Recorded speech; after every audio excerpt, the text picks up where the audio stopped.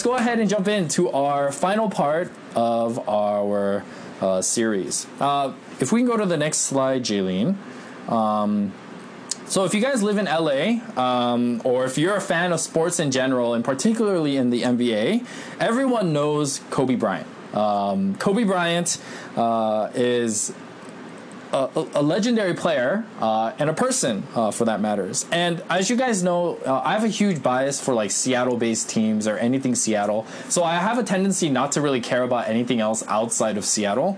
But I still have a lot of respect for players that have cemented kind of their legacy in sports history, and Kobe Bryant is definitely one of those players. Now, I remember when I grew up as a kid in Alaska, I used to play a lot of basketball with just random kids in the park and whatnot, but I always remember when Kobe was starting to kind of make his claim to fame and kind of cementing his legacy as a Hall of Famer.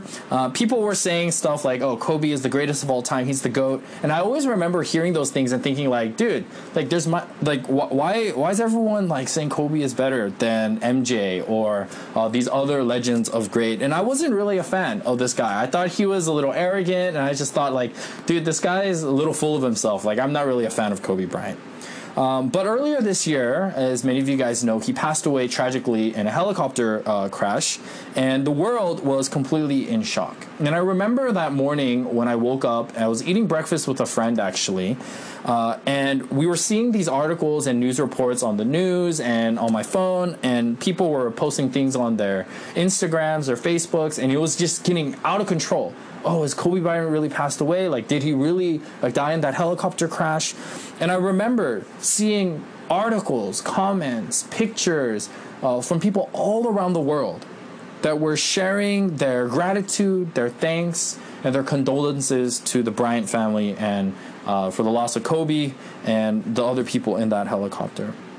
And I think especially for the fact that we live here in Southern California, I think the impact was even more profound, right? People gathering at the Staples Center and traffic, like unbelievable traffic. I was actually out in LA that day, and the traffic was ridiculous. There was people everywhere trying to get to the Staples Center to pay their respect and their tribute to him. Now, I remember that week when it happened. If I remember correctly, it happened towards the beginning of the week.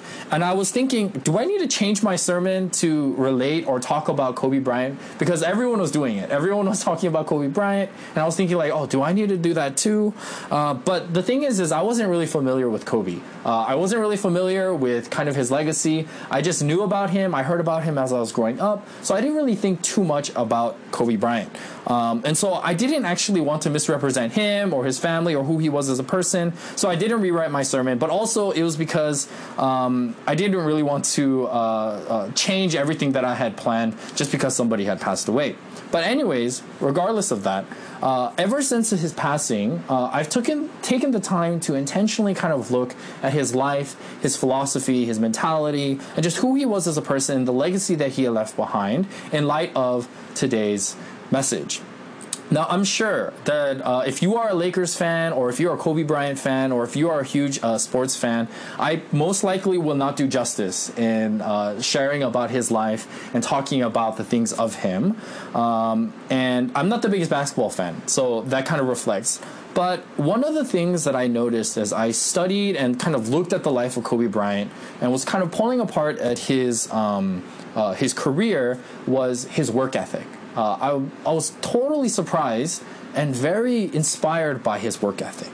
He has a book that he wrote. He's done many things, but one of the things that he has done was he wrote a book called The Mamba Mentality. And basically it looks at his career, it looks at his personal life, and it looks at the legacy that he left behind on the basketball court. Now keep in mind, he wrote this when he was still alive. But for Kobe, the Mamba mentality for him was more than just basketball. Okay. He told Amazon Book Review that the Mamba mentality is all about focusing on the process and trusting in the hard work when it matters most.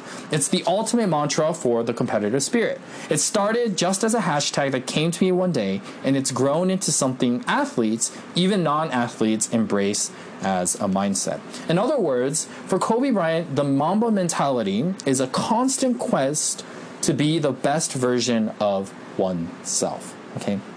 Now, I actually purchased this book online because I was curious. I wanted to see what was going on through his head. I wanted to kind of pry a little bit at his life and the things that he did, what the Mamba mentality was really all about. And as I look through the book, you'll see how meticulous, how detail-orientated, how focused and how determined this man was, even when he started his career at the age of 17. For example, one of his mentalities when it came to working out was that he would start his day early because the logic was, if I start my day early, I can fit in more workouts. So typically he would work out for a few hours and then he would take 4-hour gaps of rest in between. And he consistently kept this throughout his entire 20-year career as an LA Laker.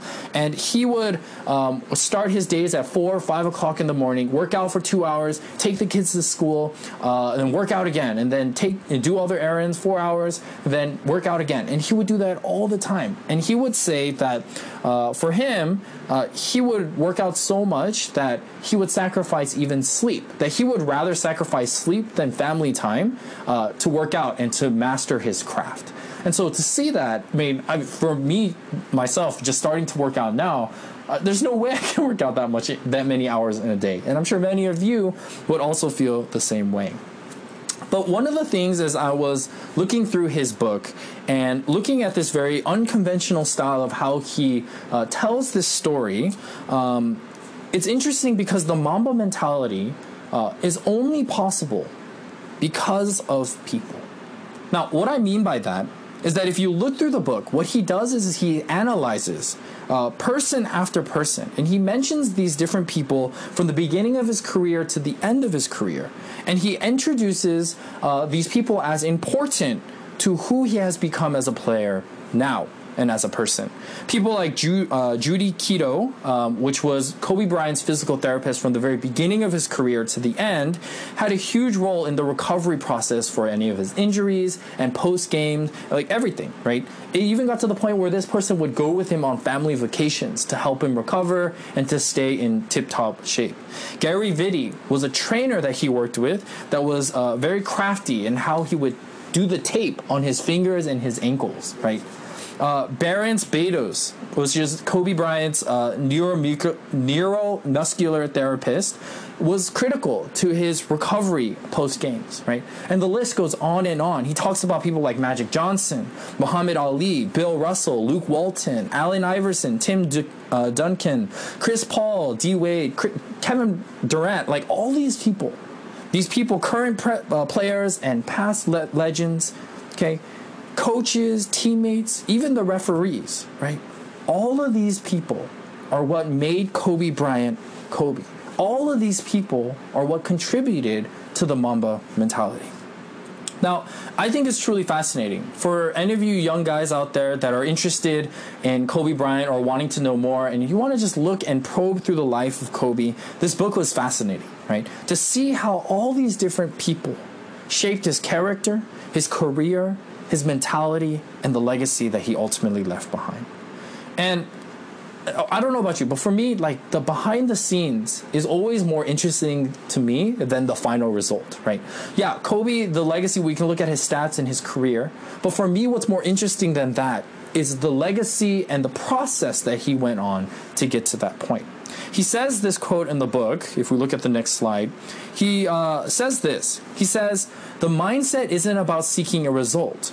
It's more about the process of getting to that result. It's about the journey and the approach. It's a way of life." I do think that it's important in all endeavors to have that mentality.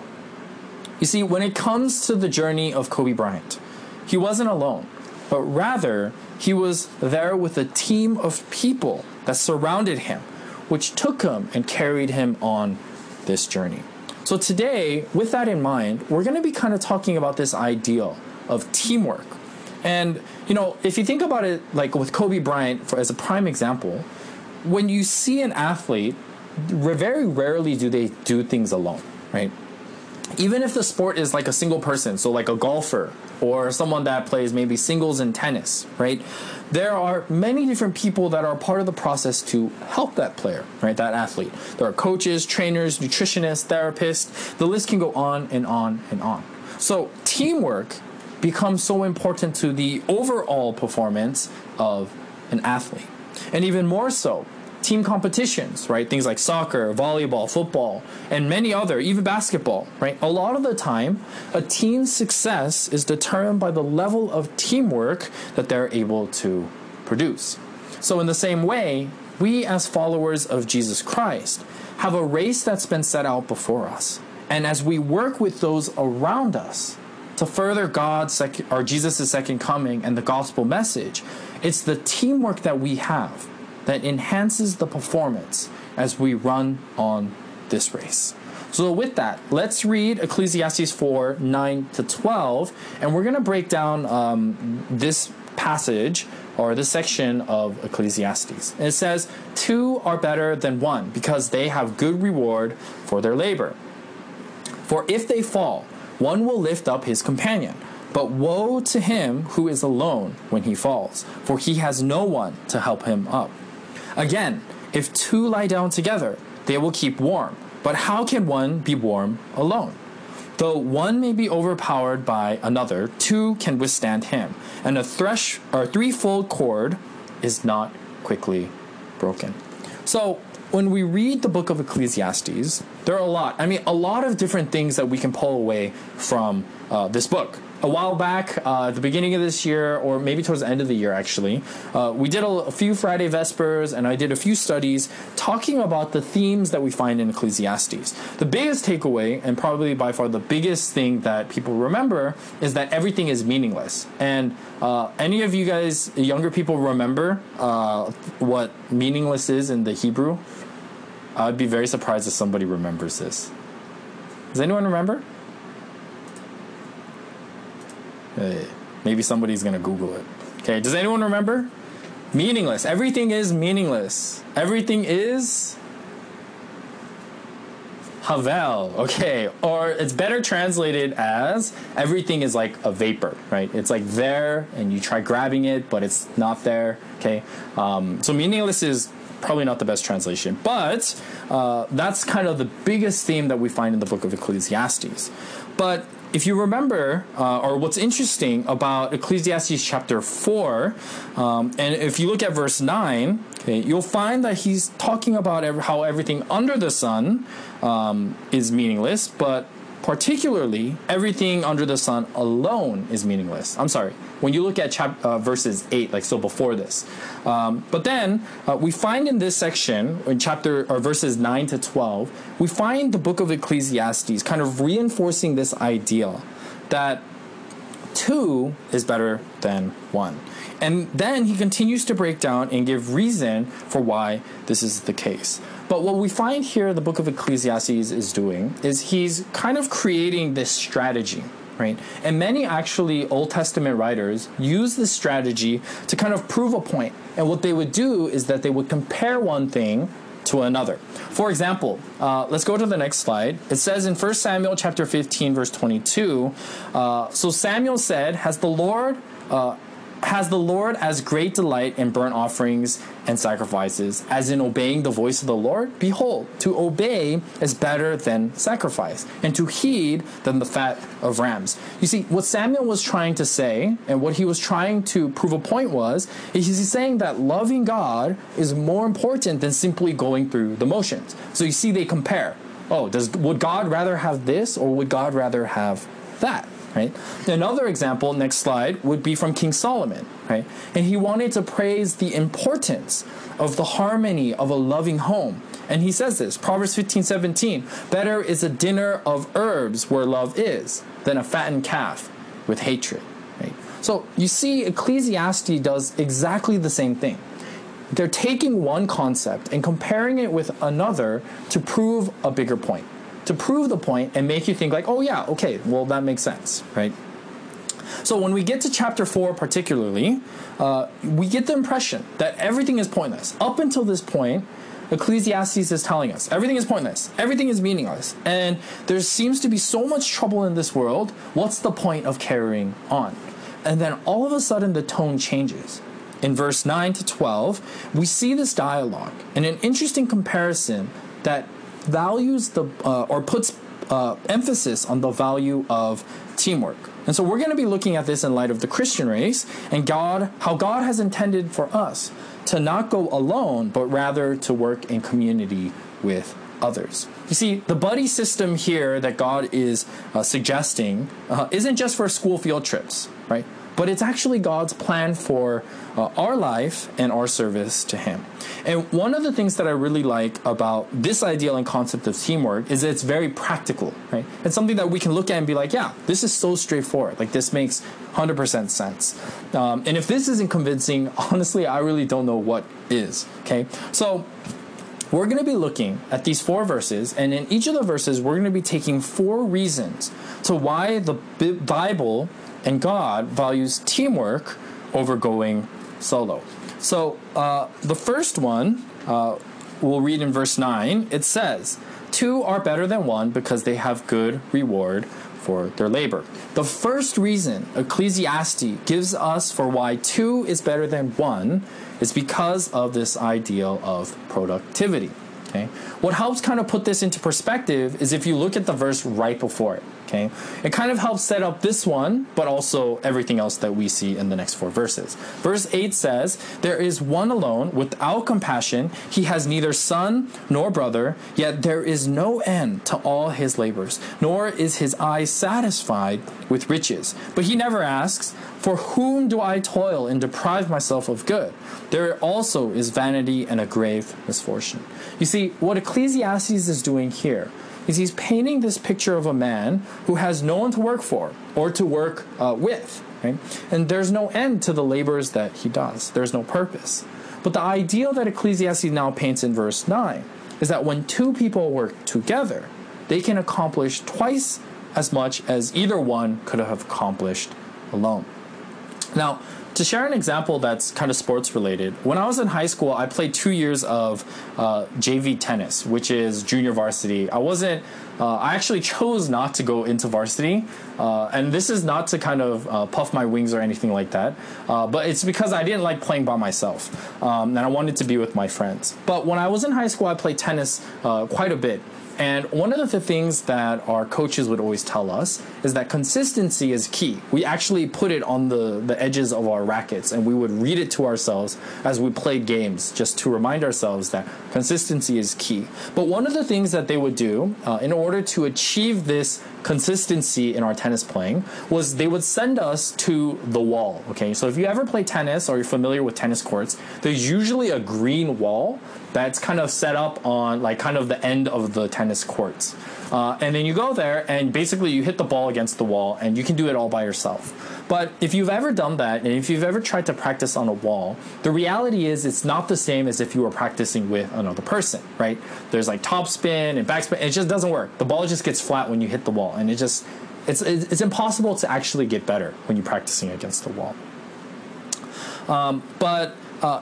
Eventually what we would do is we would kind of ignore what the coach was saying, and then we would just kind of start hitting the ball back and forth to one another on an empty court. And this is how we would learn quicker. We would gain skills that we wouldn't have been able to gain if we had just kept practicing against the wall. So now obviously this isn't the same example as like labor or what Ecclesiastes is talking about, but another good example that you can think about is gardening. If there's anyone in this world that loves gardening more than eating, is probably my grandpa. He loves to garden and he loves to just give away everything that he plants. But when it comes to gardening, you know that it takes hours and hours of work. And there's preparation in the soil, getting the seeds, planting them, sprouting them, planting the sprouts, building his own greenhouses. He's built a greenhouse that's bigger than his own house. And I just remember every time I would have the chance to go and help him, we would spend hours and hours and hours outside, skipping meals and just building his garden and maintaining it. But if he were to do it alone, it would take so much more longer. But as I come and help him, the work gets done much faster, more is accomplished. So basically, when there's 2, there's more reward for the labor that gets put in. So, the first point, when there is 2, we can be productive in furthering the gospel message. Okay? The next one, verse 10. It says, "For if they fall, one will lift up his companion, but woe to him who is alone when he falls, for he has no one to help him up." The second reason is because we can give help in times of trouble. There used to be actually this hilarious TV commercial. I don't know if you younger people know it. There might be like memes out there now about this commercial. But I think people that lived through the 80s and 90s will definitely remember this. But it's a commercial that's catchphrase kind of caught on in the 80s and 90s, and it just like took off completely. Okay, but it was for a commercial called Life Call. Basically, it was a commercial that advertised a necklace, and it was like a pendant that you would wear on your neck, and if you had fallen, you would press it and it would call 911 for you. And I remember this commercial kind of blew up as I was growing up, because it was this old grandmother that had fallen in the bathroom and she was not able to get up, and so she would press the button and she would say, "Help, I've fallen and I can't get up," right? And so maybe younger people have seen like memes and stuff like that. But nowadays, we see that there is actually a valuable lesson in kind of this commercial and this kind of catchphrase. Sometimes both literally and metaphorically, we can get knocked down by life's trials, troubles, and tribulations. Sometimes we find ourselves down on the ground and we simply can't get back up. Okay? If you're alone, we might stay down. But in Ecclesiastes, it points to the fact that we actually are never alone. As brothers and sisters in Christ, something that we are to do for each other as we run this race is we are to lift each other up, to pick each other up, whether that be through words of encouragement, whether that be through prayer, with reminders of the love and the mercy that God has shown to me, to others, right? The list goes on and on. Because you see, Ecclesiastes understood that everyone, and I mean everyone, needs help. And it's truly a blessing to both give and to receive help. You see, when there is two, we can help one another in times of trouble. The next one, verse 11, it says again, "If two lie down together, they will keep warm. But how can one be warm alone?" You see, the third reason is because we can keep each other warm. Now, you might be thinking, Pastor, that's interesting. Like, that's kind of weird. Like, lay down together? Is he implying that we all need to get married? Or maybe that's just my assumption. Maybe you guys aren't thinking that way. But we would think, obviously, that to lay down with one another is kind of a weird thing. Like, I wouldn't go lay down with my sister. I wouldn't go lay down with my brother. Like, that's not kind of something that I would naturally want to do. But let's try to understand the context in which Ecclesiastes is trying to lay out his point. Okay, so let's imagine that somebody is traveling through the wilderness. Even if it's a place not not the Arctic, but even if it's just like the desert, it can get cold at night, right? And if somebody taking a journey through the desert or the Arctic or wherever it is goes alone, there's a possibility that they could get frostbite, hypothermia, or even to the point of freezing to death. Let me share an example with you. Back in Alaska, my father and I used to go to the conference's men's retreat. And the men's retreat would happen, annually in the summer, towards the late summer, and it would be at an abandoned gold mine that one of the members of the conference kind of owned, and it would be out there, and it was really far, 6 hours by car, and then another hour or two on four-wheeler ATV.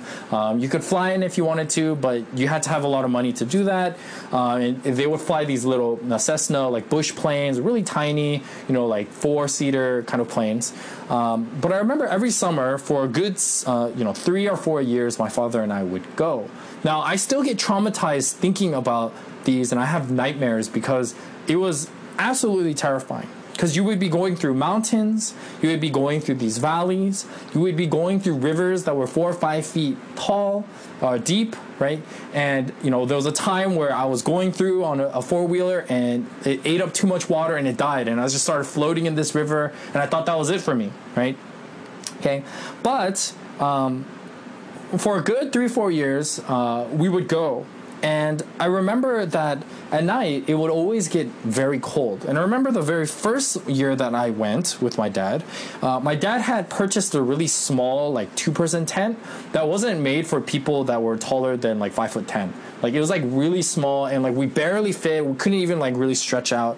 And it was really crowded. I remember sleeping in that tent with my dad. There was like no like clearance. Like you couldn't really sit up or anything. You literally had to like jump in like laying down.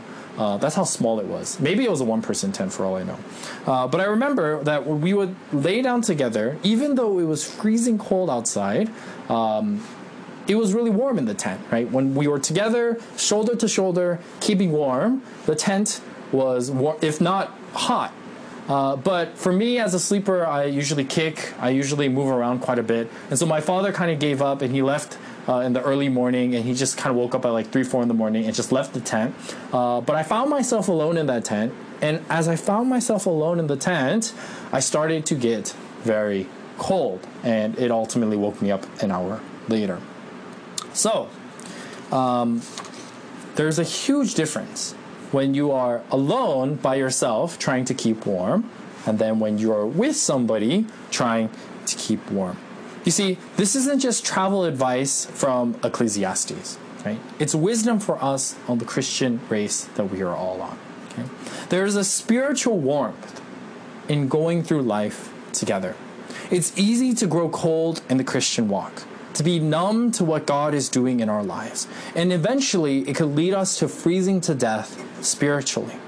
You see, when we grow cold, the heat of those running the race beside us is what keeps us warm, is what motivates us and challenges us to rekindle the fire in our hearts, whether that be through prayer, whether that be through sharing a Bible verse that we've memorized, or a reminder to people to turn to God. These small things can be the sparks that God uses to keep that fire going, to keep us warm as we run this spiritual race. So when there is two, we can keep spiritually warm. And the final one, verse 12, it says, though one may be overpowered by one another, though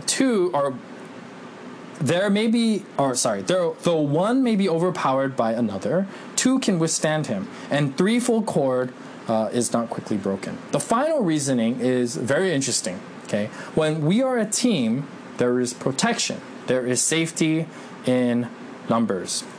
But why do we need protection? Why do we need safety?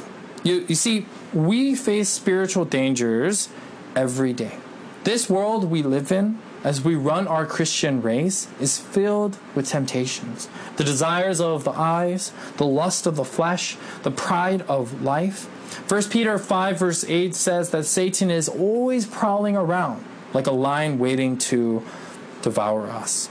So when it comes to facing these spiritual dangers, two is better than one. When we run the race with others around us, there is always someone that will stand up for you, that will run with you in this fight and protect us and watch over us. In other words, this is why we are to be our brother's keepers, or sister's keepers, right? We are to be accountable to one another. Galatians 6 verse 2 says to bear one another's burdens, so fulfill the law of Christ. When there is two, we can protect one another.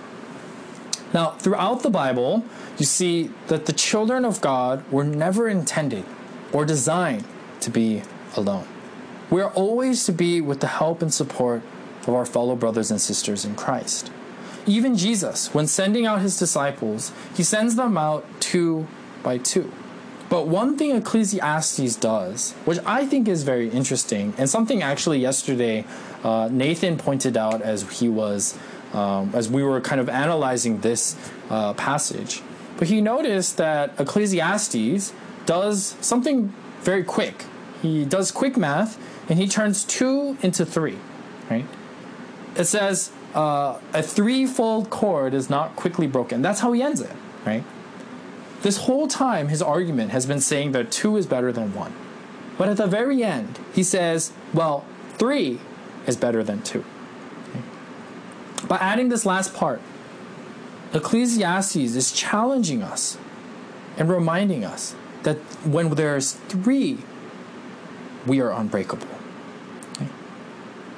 And I believe that in the most challenging and difficult parts of our Christian race, when we can find a community of three, it is more powerful and more effective than two.